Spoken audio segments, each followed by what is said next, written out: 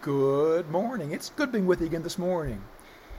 After Jesus' resurrection, he made several appearances to his disciples, confirming to them the truth that he was alive. Shortly before his ascension, he told them to wait in Jerusalem, to wait for the promise of the Father. He went on to describe what that promise was. He said in Acts 1:5, "For John truly baptized with water, but ye shall be baptized with the Holy Ghost not many days hence." Jesus referred to a baptism with the Holy Ghost, and then he was gone. What was the meaning of this prophecy? The disciples remained shrouded in mystery until Pentecost, when the Spirit, in the form of tongues of fire, descended upon each of them, empowering them to speak in languages they'd never spoken before. So what was this baptism of the Holy Spirit? We can now look back and gaze in awe at the wonderful outpouring of God's power on that amazing day. Filled with the power of the Spirit in him, Peter went out and preached the gospel and saw 3,000 saved. Such outworkings of the power of God were plenteous, and declared that God was doing something unprecedented in and through the lives of his people.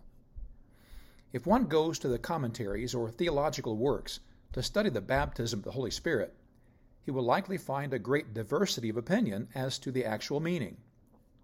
Charismatics believe that being baptized by the Spirit means that one will immediately begin speaking in tongues, or what they call a heavenly language.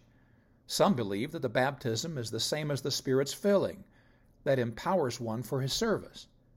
However, I believe that there is sufficient scriptural evidence to prove that what is meant by this supernatural event on Pentecost was a dramatic change in the way the Spirit dealt with believers.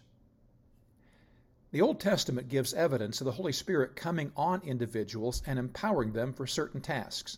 For instance, the Spirit came upon Samson, who performed mighty feats against the Philistines. The Spirit initially came on Saul when he became the first king of Israel. But in those cases, the Spirit came and then left. The Spirit came on Samson and enabled him to perform superhuman feats, but then he left him. Likewise, when Saul became full of pride, the Spirit left him to flounder from that moment on. At Pentecost, an amazing thing changed. Once the Spirit came upon believers, pictured by the flaming tongues of fire, he never left, no matter what. The Spirit came and indwelt believers from that moment on. Every time a lost person trusted in Christ, the Holy Spirit moved into that person, promising to remain him forever. What a wonderful blessing we now enjoy.